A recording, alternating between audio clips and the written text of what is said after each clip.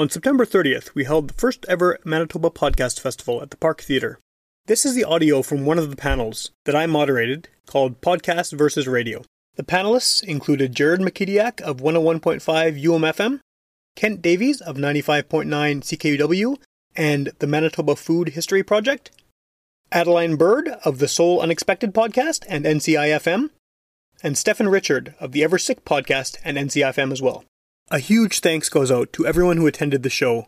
We're hoping to do a number of other podcast festival related projects over the next year, and we're really glad that there's a lot of interest and engagement from the local community. Thank you to everyone who supports my dad's show.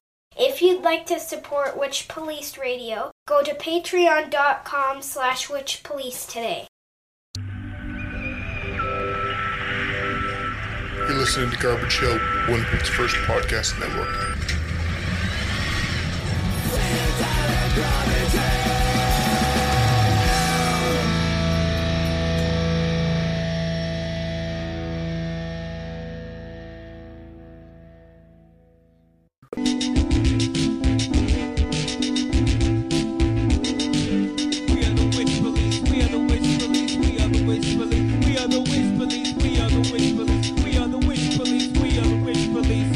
Alrighty, ladies and gentlemen, and non-binary, welcome to the final podcast of the afternoon. This is Podcasting versus Radio. All of your panel members and moderator work full-time in media, so if this is something that you want to chase, you want to pursue, you want to do this full-time, not look back, by all means, gather under the learning tree. We're going to drop some fruit on you. So let me introduce your first panelist. He's incredibly handsome. He's a former pro wrestler. He's a member of the Saugeen First Nation, and he hosts the Ever Sick Podcast, Digital Drum Podcast, and radio host on NCIFM. Give it up for Stephen Richard. Thank you. Thank you very much.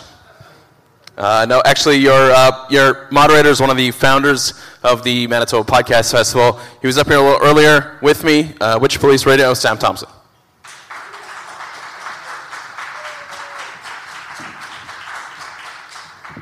Thanks. I can't beat that intro.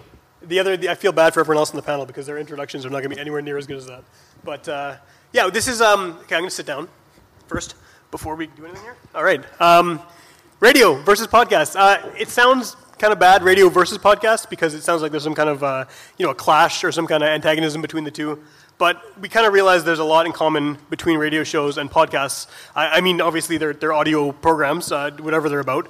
But there's also a lot of resources in Winnipeg for people to get involved in campus community radio. So two of our panelists on this panel are or were or have been or still are heavily involved in the campus community radio scene. So I think first we'll bring out Kent Davies, who is a well-known face and voice from CKUW, and Kent is involved in a lot of really cool things outside of CKUW that we're going to talk about in a minute. So welcome to Kent. And just before we get to the next guest, I just want to say that I think Kent gave me my first opportunity to be on the radio because he interviewed all of my terrible bands over the years on CKUW, so I appreciate that. That is correct.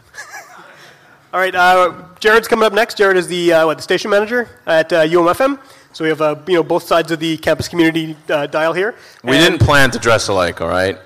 Leave it alone. It's plaid season. And UMFM has been an amazing resource for a lot of people who are interested in getting involved in radio or any kind of broadcasting. Some of the past panelists we've had in the previous panels have had shows on UMFM. My show gets aired on UMFM as well. And yeah, so we're happy to have Jared here. Woo!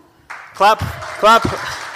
Also, Adeline is here. Adeline is going to join us in just a little bit, and she was here moderating the women's podcasting panel, and she will be joining us in a little bit. She, like we mentioned, she's also a host of Indigenous Music Countdown on NCI and Sirius XM. Yeah, so she'll be here hopefully soon, and we can get her involved in the conversation as well. Yes. I feel very detached from the table. Last time I was right on the table beside everyone, but now I'm off in the distance, so hang on. Come here. Okay, so I guess the first thing is, let's just start with Jared, because you've been doing what you do at UMFM for a long couple time. decades now, Yeah. right? So, I mean, Couple I guess... decades. Isn't it a couple decades? It's got to be, at least, yeah, right? that At least. is- yeah. So, I mean, for people who don't know what UMFM is, what is UMFM? I mean, it's a radio station. It's 101.5 FM, but it's all volunteer-driven, right? Yeah, like most campus and community radio stations, it is predominantly volunteer-driven. We exist with 2 full-time staff, 2 part-time staff, but still put out radio, sometimes great, sometimes not so great, 24/7, 365, and have been doing it now for, in this current incarnation, 20 years. We celebrated our current 20-year anniversary in September. Okay. Yeah. Cool. And I we mentioned, it's volunteer-driven. I mean, all the people who are doing shows, they're not necessarily radio professionals, but a lot of them kind of, I get the impression anyway, a lot of people use UMFM and CKUW as sort of a springboard if they want to get into radio in more of a serious way, right? So what does a volunteer typically get access to? What can they do when they have Well, a show? I mean, we provide our volunteers with the opportunity to be on the radio, obviously. But then you've also got people who come through who want to be behind the scenes, want to learn how to do production, want to learn how to write copy, want to learn how to produce radio ads, public service announcements. We're pretty blessed at the station. We've got a live recording studio, so we now offer live band room training if people want to learn how to produce a live band off the floor. But I mean, mostly what we try and do is we provide knowledge for people who might want to get into radio or into the media, want to do interviews professionally in a kinder, sort of softer medium. Right. Because it's not for everybody, right? And people come to us and they say, well, you know, I love music, I'd love to interview bands, and then you put a microphone in front of them and their favorite artist, and it doesn't work, right. Or you know, they come to you after doing 2 or 3 interviews and say, yeah, it's not really for me. So we have the ability to sort of move and shift, Okay. and sort of cater to people's abilities and talents and interests, and they can kind of make up their own curriculum at the radio. Okay. And I mean, it's not just music shows. You have a lot of you have news programs. You got a lot of just general talk shows, all kinds of things. What do you see as the main differences between someone starting a show on UMFM versus starting a podcast? Obviously, there's just the access to equipment is got to be a big. It is a big difference, and I mean, obviously, with being on terrestrial radio, there is some legalities. You have to follow CRTC regulations, whereas with the podcast, I've heard it described a couple of times here, it's like the Wild West, Yeah. right? Anything goes.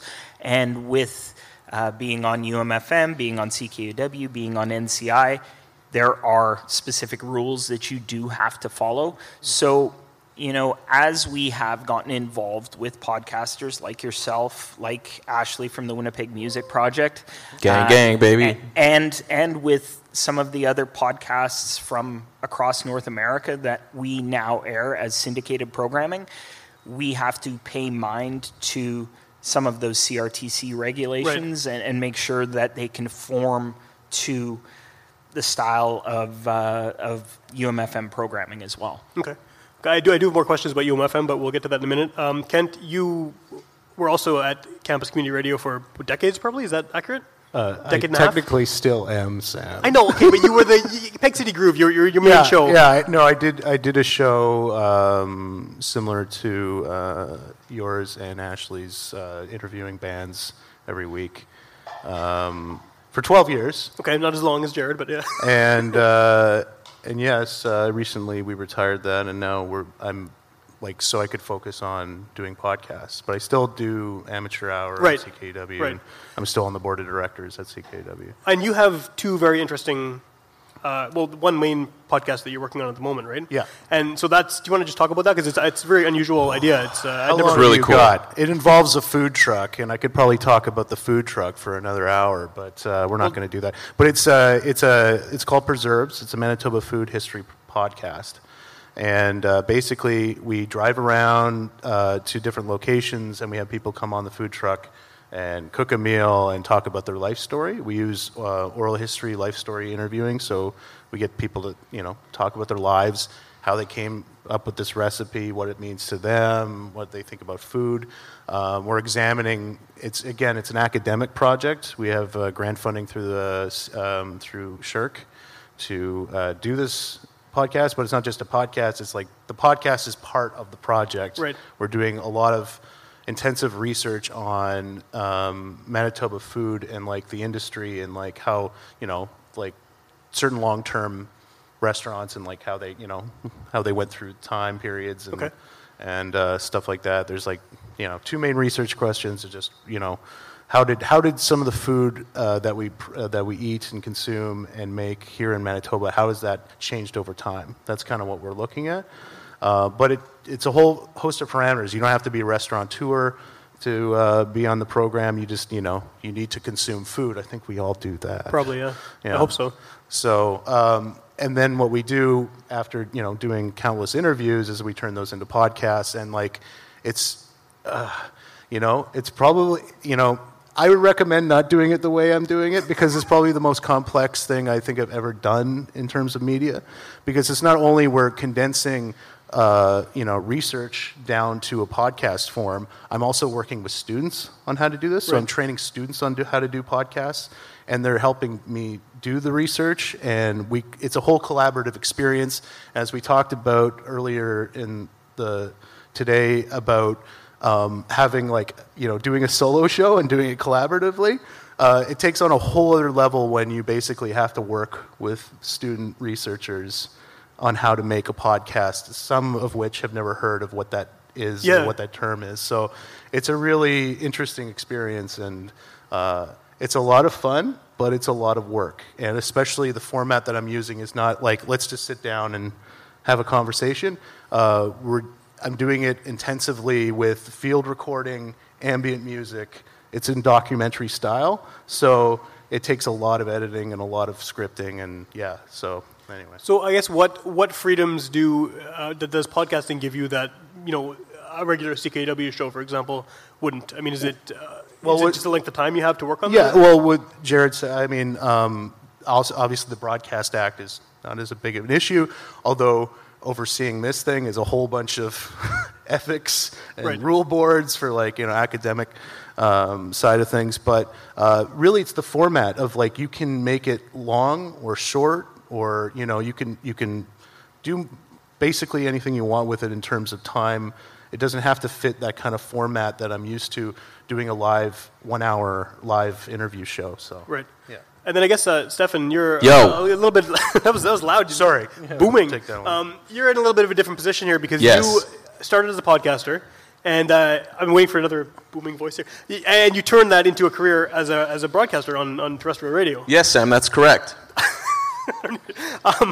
So I guess what are the main differences you see? I realize what you're doing on NCI is very different from what you're doing with Eversec and even with the Digital Drum podcast. But what are the main kind of differences you see as someone coming from the podcast world and now having to fit into the radio world, which is much stricter? So the biggest thing I noticed is all the technical stuff that I had to know coming into something like terrestrial radio, especially live terrestrial radio. A lot of stuff is voice tracked and played at a later time in certain stations, and I'm live every afternoon for 5 hours, and I have the power of editing on a podcast. I don't have the power of editing on live radio. Right.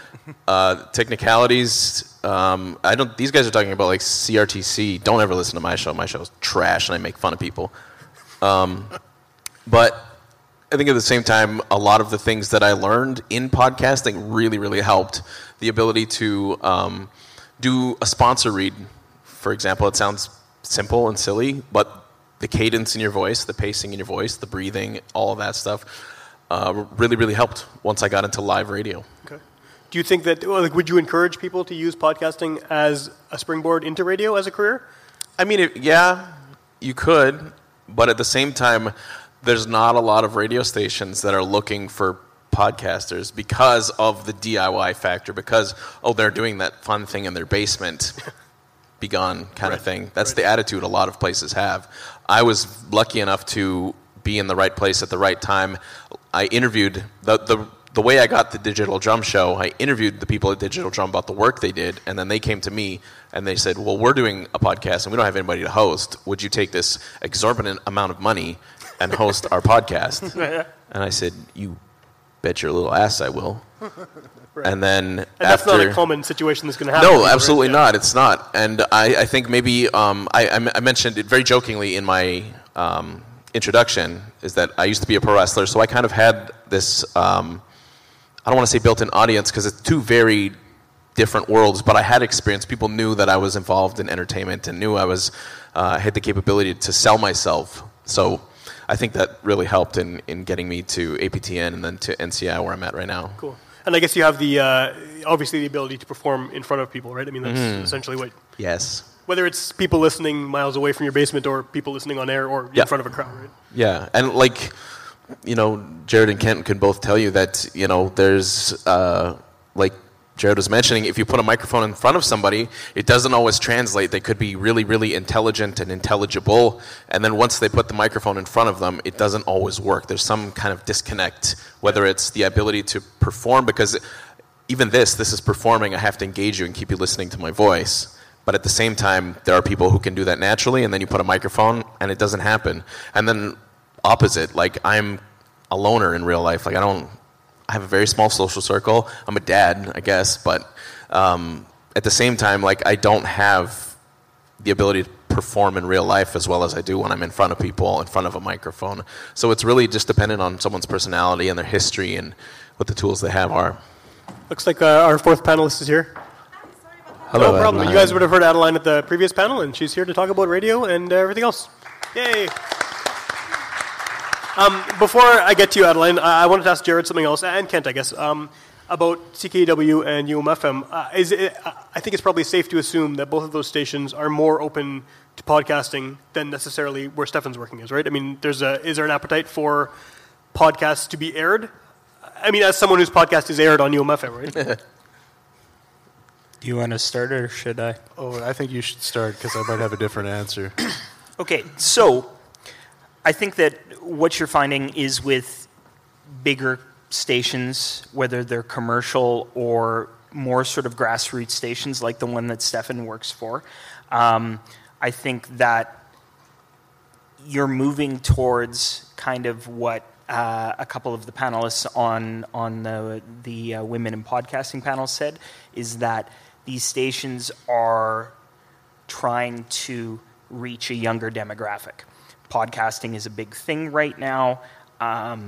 You want to try and reach a younger audience, and you want to try and engage them where they live and sort of how they consume media.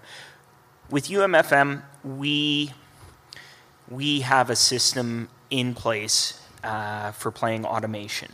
It allows us to give hosts the flexibility to come in to pre-record a show. We try and cater to students first and foremost, right?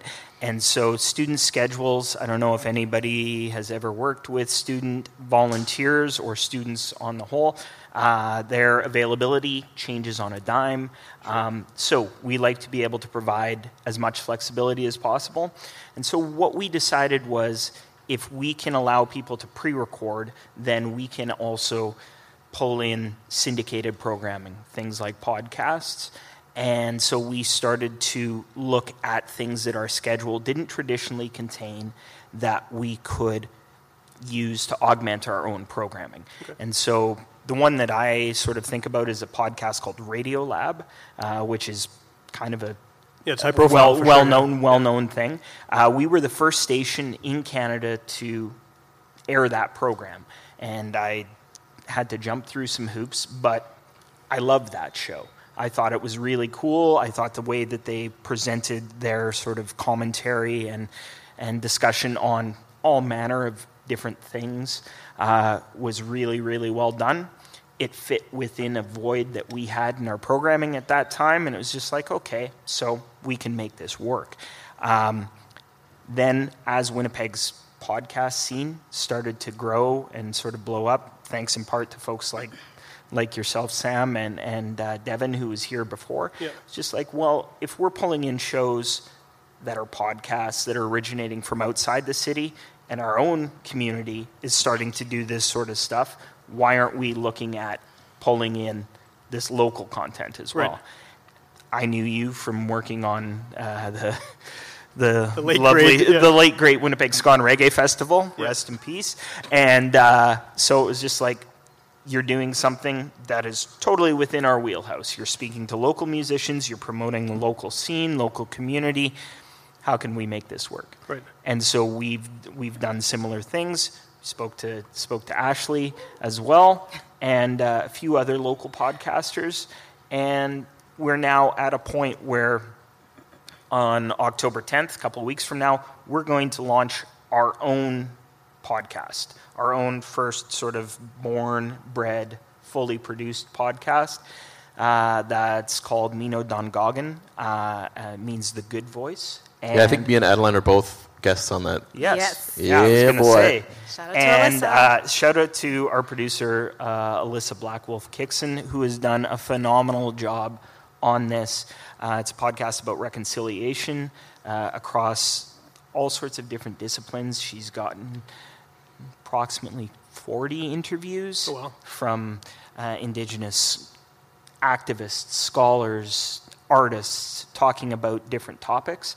And we're super excited because, you know, we're always going to be a radio station, but we're always looking for new and exciting ways to engage our audience in a way that works for them. It's the beauty of campus and community radio, and I think that Kent will probably agree that we can play sort of fast and loose with how we are presenting our content. Sure. And, you know, so this seems like a logical step, right? For sure, yeah. And I guess, Adeline, since you came late, we did kind of an introduction about what everyone's doing. And I know you've talked about, in the previous panel, you know, about your show a little bit, but you are similar to Stefan in the sense that you went from podcasting to radio. And you also have a book Yes. that came out as well. So I guess, can you just maybe go over sort of the process of how you went from doing your own show to then turning it into more of a job and more of an actual career on the radio? Well, a lot of it was consistency and just putting myself out there. So I think the host before IMC had quit, I think. I'm not sure. I don't even know. I shouldn't say what happened because I don't know what happened. She's a musician. She left to do music. Okay. Just to clarify. Just a note, thanks. And so I guess NCI at the time was looking for a host. So they were thinking, okay, well, who's out there doing this? And MJ and David McLeod, shout out to both of them, were like, Adeline Bird. Right. And so they called me and they said, hey, you want to come in for an audition? I was like, okay. So I showed up at the station. I thought I was going to be like auditioning with other people. And so I was like, when we went and did a practice run, I said, well, where's all the other people? And they're like, you're the only one. I was like, oh, okay. I was chosen. This is nice. But yeah, just consistency. Back in 2016, I launched a book called Be Unapologetically You.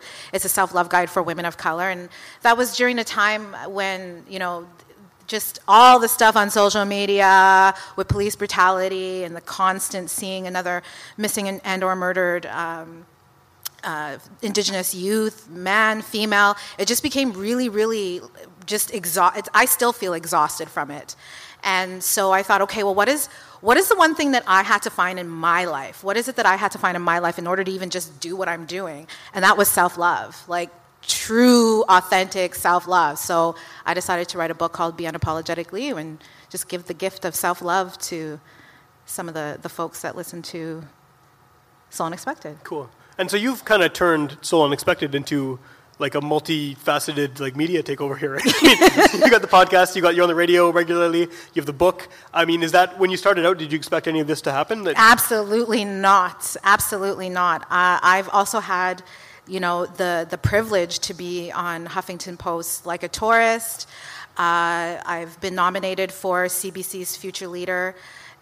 Just lots of like really amazing things that honestly, I just wanted to create. I'm academically a social worker, and I I was working in the mental health field, and I just felt like I was just going and going and going. All I wanted to do was just come home, go to bed, and do it again. Like I had no drive or zest for life. And so I reached out to Roger, and I was like, let's start a web series.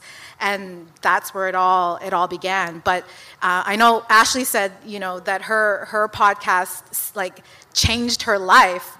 That's, for me, that's very real. Podcasting has changed my life in such a way, because honestly, I thought I was just going to go to university, buy a house, buy a car, get married, have kids, and that was it. I never knew that there was this whole other life. Right. I did that. But I got a podcast too. So I guess back to Kent, the food truck thing is super fascinating, the podcast you're doing. And it's a little, we've definitely focused here today in all three panels on podcasts, primarily interview podcasts. And that's, I think, because the people who are organizing the festival, we do those kind of podcasts, and a lot of people we know within the community do those kind of podcasts. And I know, Kent, the food truck, you're still talking to people, you're recording conversations with them. But do you think that, and this really could be answered by any of you, I guess, at this point, podcasts, as a genre, are wide open enough that you can do adventurous things like driving around a food truck and talking to people about food? Yeah, it is something like you don't, right now I have basically a mobile studio. Right. I can go basically anywhere. I have Hindenburg software, which I highly recommend to everybody. What's it called? Hindenburg. Hindenburg, like the airship? Yeah, it sounds like a disaster. It does, sounds like that, yeah. But it's actually one of the best podcasting sound software that you can possibly get. It does all your work for you. You can drag and drop stuff into it, and you'll get the correct loudness. It'll mix it well. Anyway, I can talk shop about that forever. But it was important for me to be mobile and to be, if we have to go places in this food truck that I could, edit. Yeah. While we're going, I have a Zoom H6, which has multi-channels, so we can, mic up multiple people. I have Zoom F1s, field recording kits. Right on. They're amazing because when we're cooking in the food truck, I had to figure this out because I'm like, well, I'm not going to have a boom mic the whole time. This is going to be nuts. You get splashback from because you have to move every time. It's as big as this table, and you have to, So Zoom developed this product, field recording Zoom F1s, that basically they're lapel mics with little packs. Okay. And you can just give that to somebody. We give them aprons. They put in the little apron, they put the mic on. It's super well quality, and then they can just walk around and be free to cook. And it will translate well, and it will sound great. And then I utilize that. So this sounds amazing, by the way. Yeah, it sounds like a really cool idea. One thing I've done for the research center that I belong to, the Oral History Center, and that has we've done some of these projects before, never this on this scale. But I've done a lot of research in the technical side of things. So if anybody is interested in chatting that side of things, I would love to talk to you about it, because I do a lot of research in how to let's get the highest quality for the lowest amount of money you have to pay for. I have to deal with budgets, and that's my main concern, really. So. Well, this is maybe as a question for any of you. All working in radio, how has your experience been with the technical side of things in terms of just how much learning is there just being in front of a board, maybe for the first time? If doing your podcast, you didn't have that. And for people who are wanting to podcast, is there a benefit to getting into radio, whether it's just starting a show at UMFM or trying to pursue it as a career, just to get the technical knowledge of how to do that stuff? Because for me, I hit a button, hit record, and there's my conversation. Yeah. But there's obviously a lot more that can be done. And do you recommend, Jared maybe, people to come to UMFM and learn that stuff, even if they're not necessarily going to radio, and they might want to use that for podcasting in future? Well, radio is always going to be my first love. Of course, yeah. Right? But I also love podcasts, so I am constantly torn. It's a love of the sort of nostalgic versus the love of the new fancy toy. But what we're finding is that you're getting more and more new students at the University of Manitoba who want to come in and want to volunteer, and we give them the whole rundown. These are the different sort of training paths that you have. And so right now we have 3, possibly 4 if you want to go into live band production. And we are getting more and more folks who come in, and they'll look and they say, well, well, do you offer podcast training? Right. And it's just like, well, you could do a radio show, right? I mean, if you're interested, you have an idea. But then we started to talk amongst the staff and with our volunteer coordinator, and it's just like, well, we have all of the facilities. We have 2 really great production rooms. You have the ability to interview people via the telephone. So sure. I think like the technical side on my part, I wouldn't need it if I was going to podcasting. Just because I do live radio, and there's a lot of things that go into live radio. Even since I was a little kid, I've had the art of bullshit.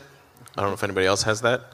Or It's a must for radio. it's a must for radio. Like, I know how to sell things to people really quickly and sell myself and hustle people in a good way. But I've always been like a fast talker. I know how to read people. I have had that my whole life. So when I came into radio, that part wasn't the hard part. It was the technical side. It was hitting the right buttons at the right times to, levels, things like the software, things like that. But in terms of if I were to go from podcasting to radio, or if I didn't have any interest in radio, I wouldn't need any of the stuff. Unless I wanted to really heavily produce something, then I wouldn't need it.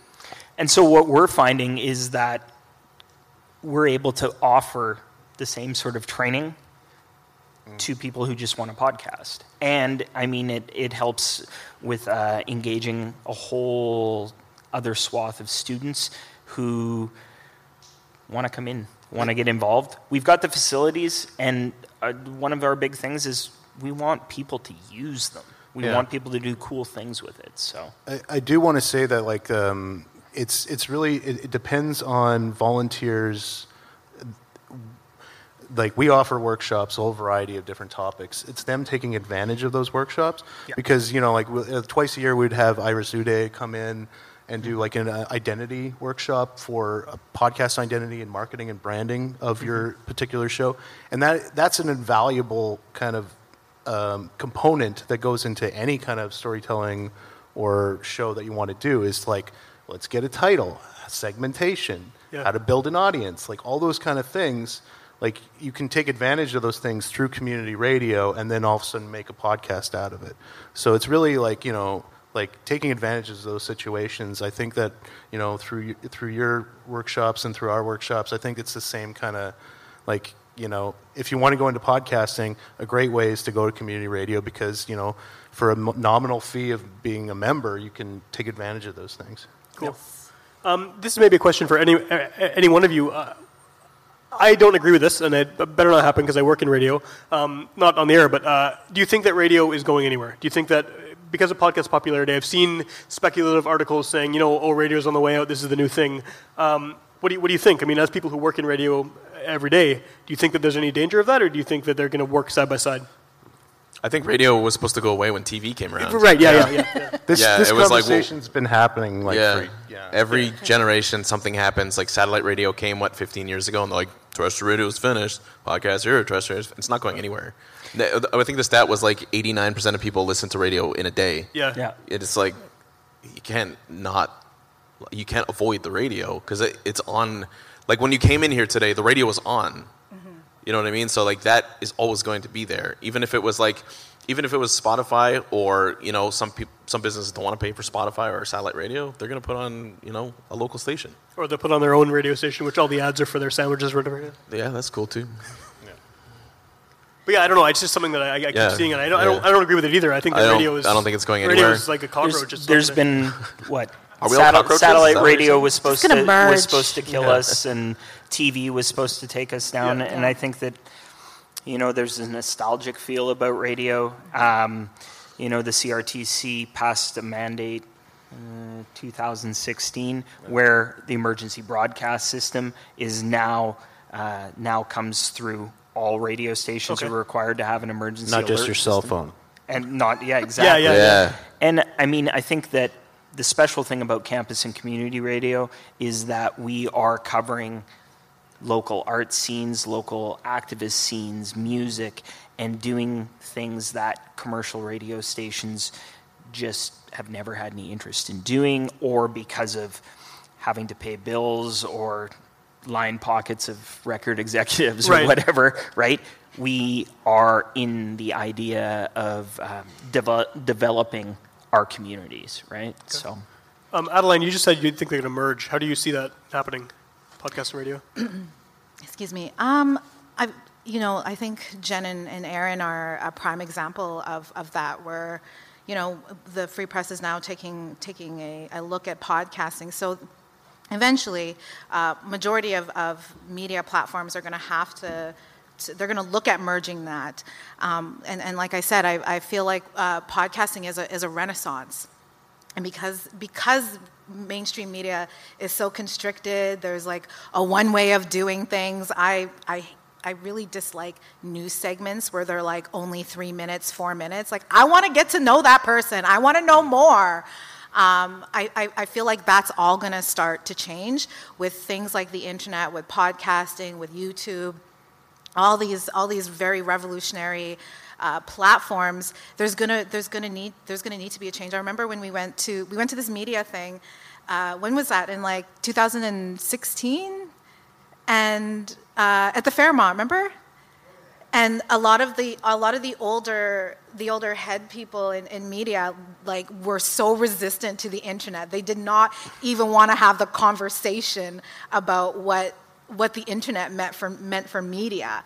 But now, since that, I've been seeing that they're sort of being forced to. Yeah, there's not really any choice. Otherwise, I mean, like, what in the previous panel, the discussion about what happened in newspapers and how they've, the focus has definitely changed a lot because of the way the internet's taking over and all that. So yeah, I think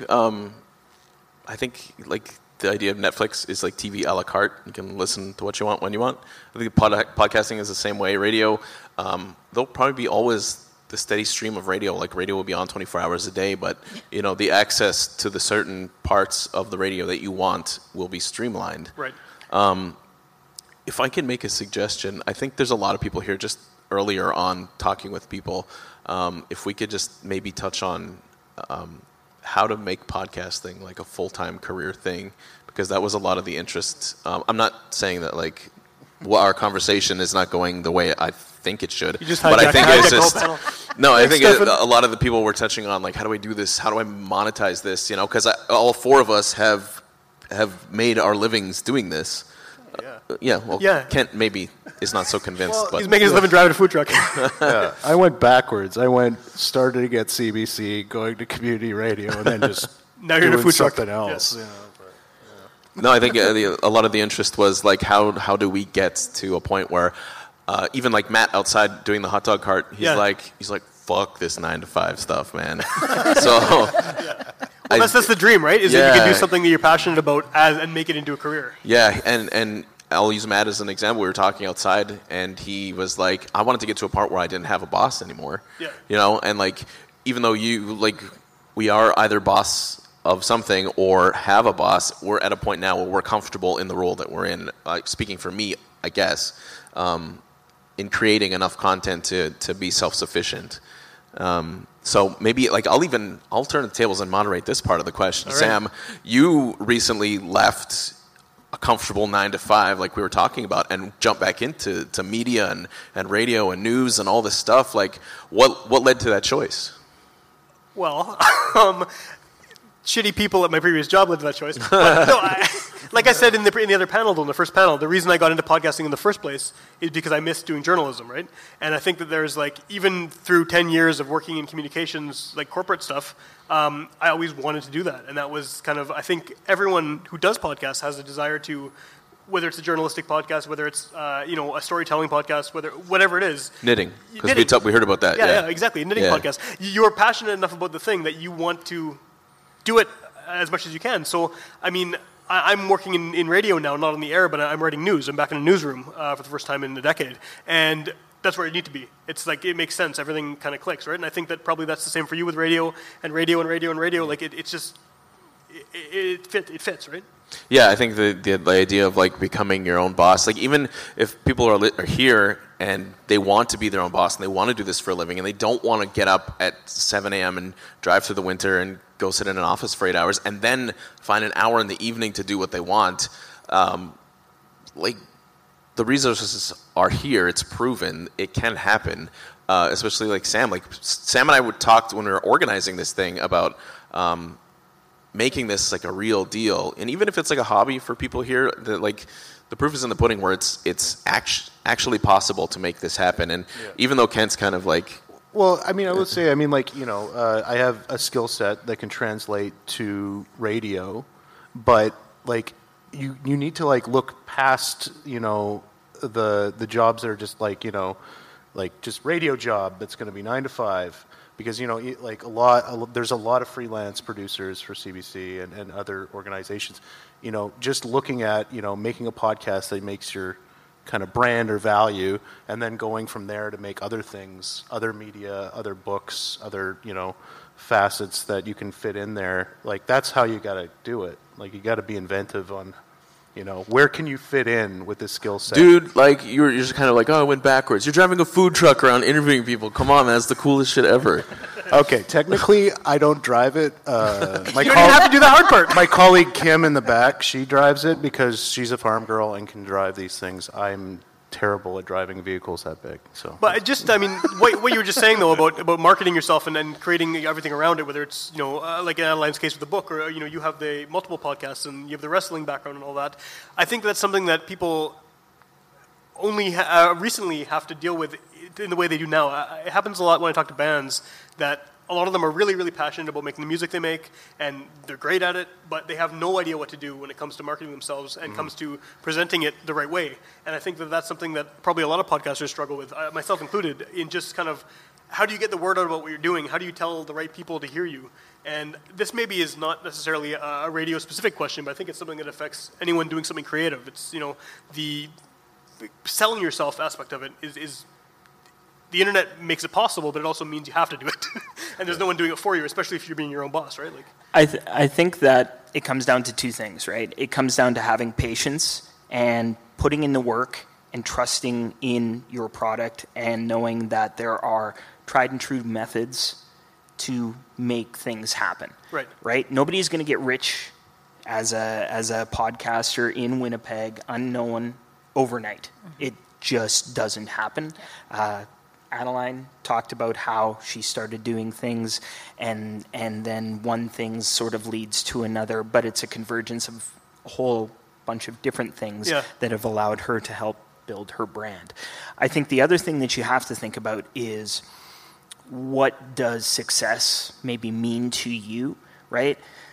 I've been working at a campus radio station now for 19 years, volunteering 19, working for 17. I decided a long time ago that I was never going to get rich doing it, but my life was going to be enriched by the people that I worked with, the sort of work that I was going to do.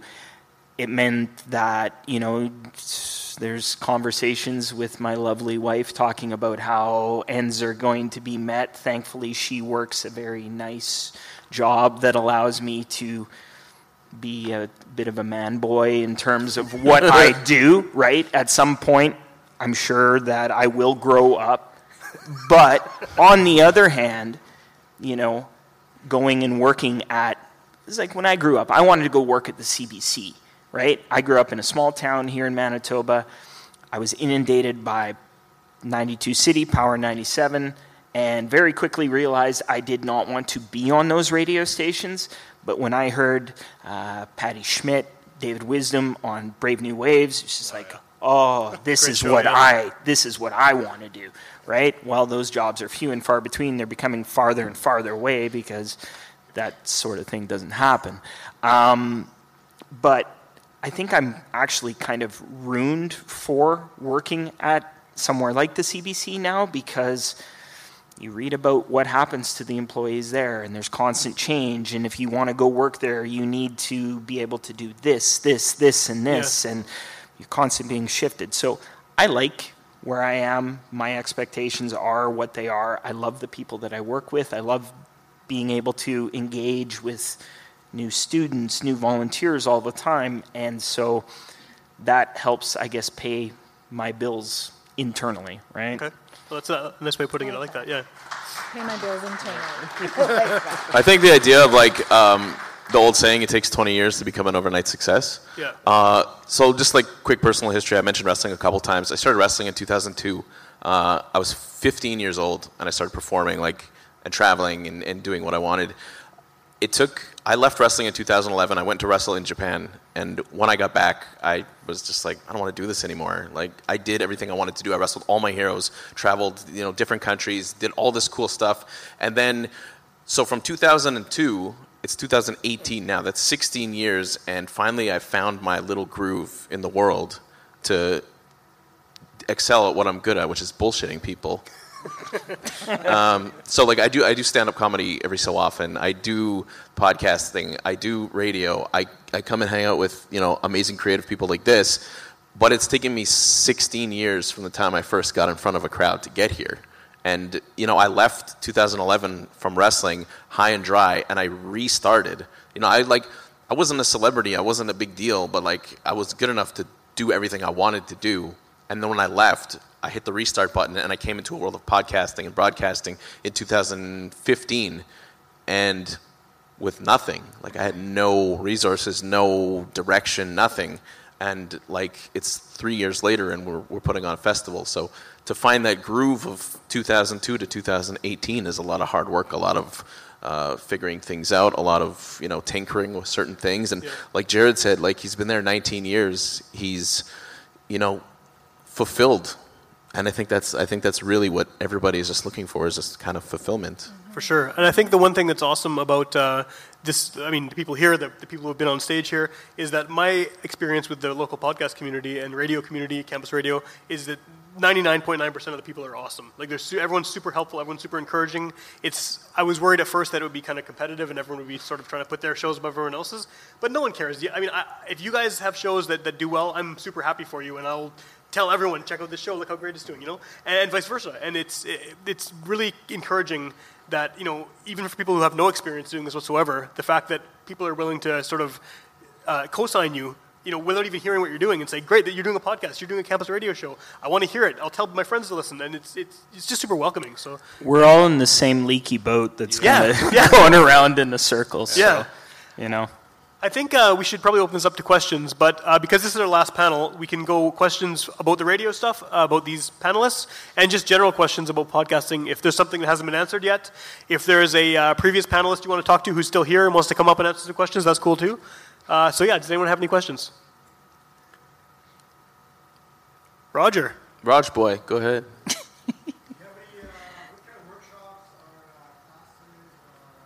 Oh yeah, that's right. I didn't. Okay, the question was, are there any workshops or events or anything like that coming up that people who are interested in podcasting, people who are here, people who are on stage should get involved with? Anyone know of anything coming up?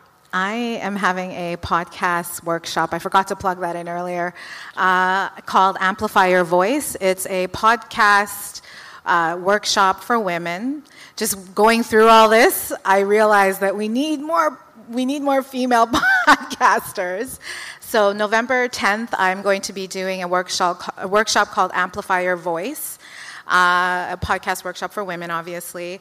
I'm going to do a workshop right from basics, so how to develop your Wix website, your WordPress, how to put your podcast onto Spreaker, and then onto iTunes, right down to coming up with your concepts, ideas. Each woman that participates, it's $35, but each woman that participates gets a photograph of themselves by Steph JL, who's a local photographer here in the city, great, and a basic logo, just a black and white logo. So I'm designing this for women that are ready to go. So that's why I developed the headshot piece and the logo. So you have your branding, you have everything, it's time to go. Cool. So stay tuned for that, November 10th. If you go on the So Unexpected Facebook page, there's information there about the workshop. Again, that will be at United Way, November 10th from 1 to 5. Hey, was that question a plant? I think it might have been that so she could do that. It was. Thank you, Roger, Nicely for that done, planned Roger. question. That's marketing 101 right there, right? That guy. Go talk to that guy after the show, yeah. Is there anything else? Is UMFM doing, you mentioned there's a podcast launching, right? Okay, so first and foremost, we are launching 12 to 13 part series. It's called Mino Gundagan, which means the good voice in Anishinaabe. It's launching October 10th. We partnered with the Office of Indigenous Achievement, the National Center for Truth and Reconciliation. Fantastic producers, Alyssa Blackwolf-Kixon and Sasha Mark, have done some really, really great work. Like I said, 12 to 13 episodes. We're launching it on the 10th. We are also in the process of changing over our website, which is launching tomorrow, brand new website. So it doesn't quite have a home on the site, but it'll be available through iTunes, through Stitcher, through umfm.com. In terms of training of the radio station, we are constantly taking in new volunteers. We're room 310, third floor, University Center at the University of Manitoba, and training classes are sort of ongoing based on what you're interested in looking at. Cool. Anybody else have any events coming up? No? Do we have any other questions? Keep in mind I can barely see. There's a hand right there. What's the question? My question is for you guys. Do you guys have any tips or advice for a podcaster who wants to be an interviewer at the same time? The question was, does anyone here have any tips or advice for a podcaster who also wants to be an interviewer? And I mean, we've all done interview podcasts, so that's going to be a good group of people to talk about that. Watch really good interviews. Sorry. No, that's a good point. Yeah. Really good interviews, like Oprah. Oprah's an amazing interviewer. Find people who you enjoy watching do interviews. One of the things that Devin mentioned during the first session today was that he used to script all his questions. He'd have the piece of paper there, right? What we try and impart on our show hosts, volunteers, people who want to do interviews is, you know what? If that makes you feel comfortable the first couple of times, do that. But I find like the best interviews are conversations. They're better held as conversations. You have that list of questions there that you can refer to. If you have that uncomfortable silence, you hit the pause. But you'll find that your guest is going to be more engaged and give you better answers when it's a one-on-one conversation, right? And do research. Yeah. The other thing with me, if I'm interviewing somebody, the first thing I always ask before we start rolling is, are there any questions you don't want me to ask? For sure, anything you don't want to talk about? Especially somebody who's doing a bunch of different things, because they're getting the same car wash answer and response on every interview that they do. And it goes a long way towards developing a rapport if they know that you actually care about what you're about to talk about. I think another thing with the having a list of questions is I've often listened to podcasts where there'll be a guest that I'm super fascinated to hear about, and you can tell as a listener that the person's reading off their list of questions, and the guest will say something super fascinating, and you're waiting for a follow-up, and then there's a pause, and then he switches to a completely different topic. Yeah. And that it just takes you out as a listener, because it's not so much a conversation as just like a interview questionnaire. By number. Interview by numbers, right? And that's, I mean, if that's how you want to do it to get started on interviewing, that's like Jared was saying, that's fine. But yeah, the more natural the conversation sounds, the more I think you'll be into it, and the more the listeners will be into it too.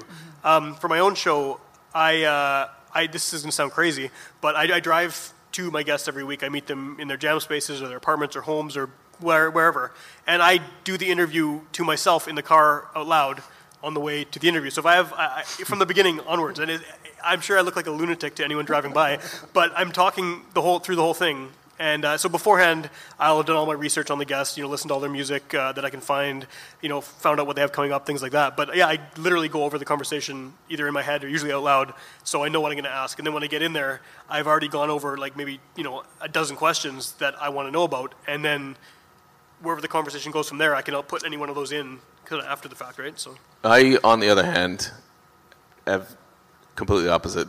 I have a very vague understanding of the person that I'm going to interview. Like if I were to interview Sam, I would say... Well, you did.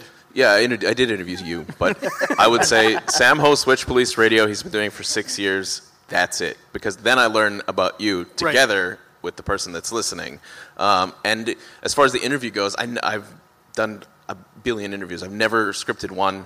I listen to each answer, I pick something out of the answer, and I follow up with that, and it leads to a chain of questions. For sure. Yeah. And then by an hour, it's like, oh, we've learned so much. And then again, you might not have learned anything, because I might be an idiot and make jokes the whole time, like I'm doing. But that can end up with some interesting conversation anyway, right? You Right, could pull yeah. something out of a joke that maybe the person wouldn't say in like kind of the standard interview they've done 20 of, right? So they all have their merits, I think. Yeah. The way we interview at the Oral History Center is a lot different than my broadcasting experience. I had to unlearn a lot of stuff. They do most of the talking, you know. And when you're faced with questions like, tell me your life story, you can get a barrage of different answers. My advice to do any kind of interviewing is do your research and find things that are interesting to you. Because you can hear the difference between someone who's asking questions that are generally interested in what that person has to say than someone, again, doing a list of questions. For sure. That already want a certain type of answer. And just go with that person. Yeah, and I can talk all about, again, you know, building that trust and getting their consent and making sure that the interview goes well. Like, that's also a really important facet. Like, don't just think of, you know, interviewing somebody because you want to do a show on a certain topic. Like, they're part of that show and they're part of that process, and you need to invite them in and make sure that they're comfortable and they're proud of being part of that thing. So I think you could also let them know too if you're uncomfortable doing an interview or you're new at it. You can just say, "Look, I haven't done a lot of these. I'm very nervous meeting you. I'm very excited to meet you. Like, hopefully everything goes okay. Like, give them a heads up, you know, and then they'll be a little more relaxed because they don't know what to expect if they're just invited on a podcast. do a preamble. You don't have to just jump right into it. You're like, this is how it goes. This is the process. This is exactly what we're doing today. I'll answer any of your questions and then do it. You know. Yeah. You can frame it as, hey, we're testing my equipment, we're checking levels, we're doing this sort of stuff. Yeah. You don't want to keep them in the dark. Yeah, I mean, that's the best thing to do. Like, I've done interviews again. Like, I spent half an hour just chatting with the person, then we do the interview, just explaining the entire process. And once you get all those questions out of the way, then, like, it's a great interview. Yeah. I've always found that as a process. We have to wrap this up pretty soon. We have time for one more question. And before we get into that, I'm sure everyone here and everyone who's been on the panels earlier is open to talking to anyone who has questions after the fact. So, I mean, you know, the people will be milling around a bit here before we get kicked out. So, Yeah, boy. yeah, so please, you know, feel free to come up to any of us and we can hopefully help you with whatever you need. But if anyone has one more question. Last question. I can't tell if there's any hands, so it's...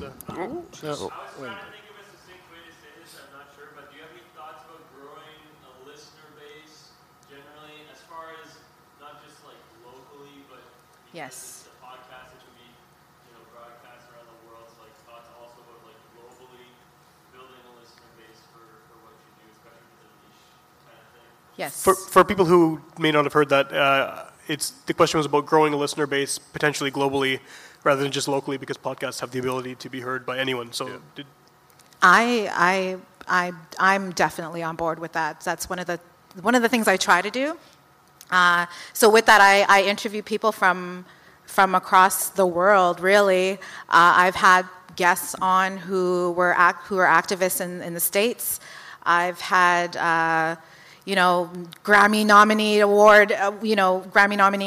R&B singers on my podcast, and that a lot of them usually are done by Skype, and that's another way that you can interview people who aren't in Winnipeg and who are abroad, and also attract their listeners or whatever it is that they do, and just their demographic, people in their demographic. I think. Oh, did you have a? No, that was it. That was the statement. No, I was gonna go. You go ahead. No, I was gonna wrap it up. But if you have something to actually say about that point, then let's do it. No. No. Okay. One thing I did no, for real. Like, I think maybe I don't know what to do now because maybe it's just my style, maybe my personality. But like, I always tell people, like, we were talking earlier about like the competition thing, and like, I get the marketing and and there are people who are amazing at all that shit. But like, maybe it's just my personality. I don't give a shit if anybody listens. I really don't. Right. But You've at the said same that before in your own show too. Yeah. Yes, I really don't care if anybody listens. But at the same time, that attitude maybe is something that people really enjoy, and they're just like, dude, this guy's cool, and I just want to listen to him. So I released one episode where it was just like me and my cousin, and there were people listening in Canada, the US, and Israel, and Australia, and New Zealand, and Singapore, and all this.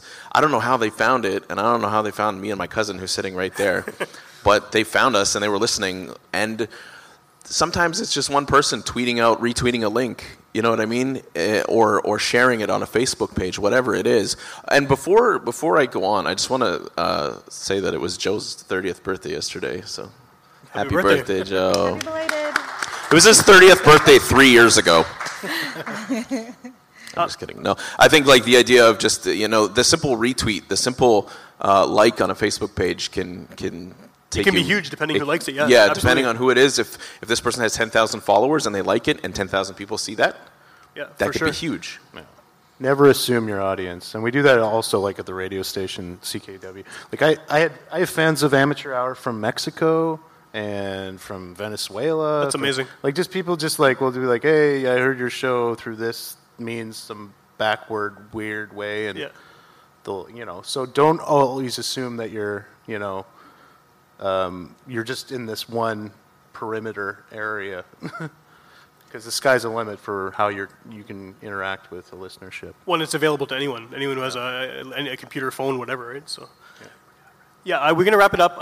So just before we go, I mean, we've, in between these sessions, have had some pretty good feedback from people who are either doing their own podcasts or wanting to do their own podcasts. And, we've heard some pretty interesting stuff about some shows we didn't know existed, which was kind of the idea of this, too, is just to meet who's out there, who's doing podcasts, what are they doing podcasts about.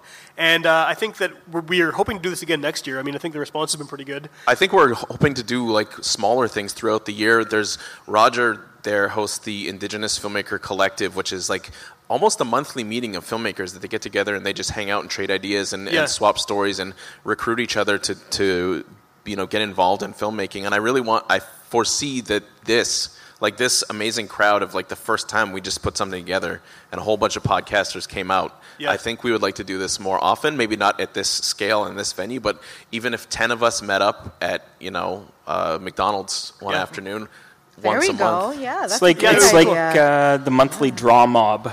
Exactly. Folks who get artists who get together and just talk shop. Yeah, this is not the end. You don't have to wait till next year again. No. And what I was going to say, too, is like we are on social media. There's a Manitoba Podcast Festival, Facebook, Twitter, Instagram, mbpodfest@gmail.com. There's all kinds of ways to get hold of us. And like, again, this is our first time doing this, so we'd like to hear what you guys thought of it.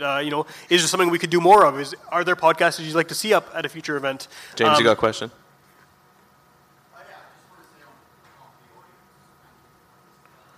Thanks for coming. Oh, thanks for coming, man. Thank you, everybody, for coming. Thanks for coming. Especially the panelists. These people all have careers and wonderful lives, and they dedicated a few hours to come and hang out with all of us as lowly podcasters like me. But no, really, seriously, thank all of you for coming, and thanks to the moderators, the panelists, whoever came, whoever liked the Facebook page, whoever didn't come and just thought about it. Yeah. And whoever's downloading right now, listening, because these are all being released as podcasts. And please keep in touch and let us know what we can do if you have any ideas for a future event, or you just want to, throw some questions at us. I'm sure any of us will be happy to do our best to answer. Yeah. So, in closing, thank you for attending the Manitoba Podcast Festival. Give it up for Roger, who put a lot of this together. Sam, who got this whole venue for us and put like all this together. And thanks to me I bought the markers that all your things are on. I guess that's it. That's it, yep. Thanks again, everybody. See you next year. No, we'll see you in between the year. Take care, guys. Thank you so much.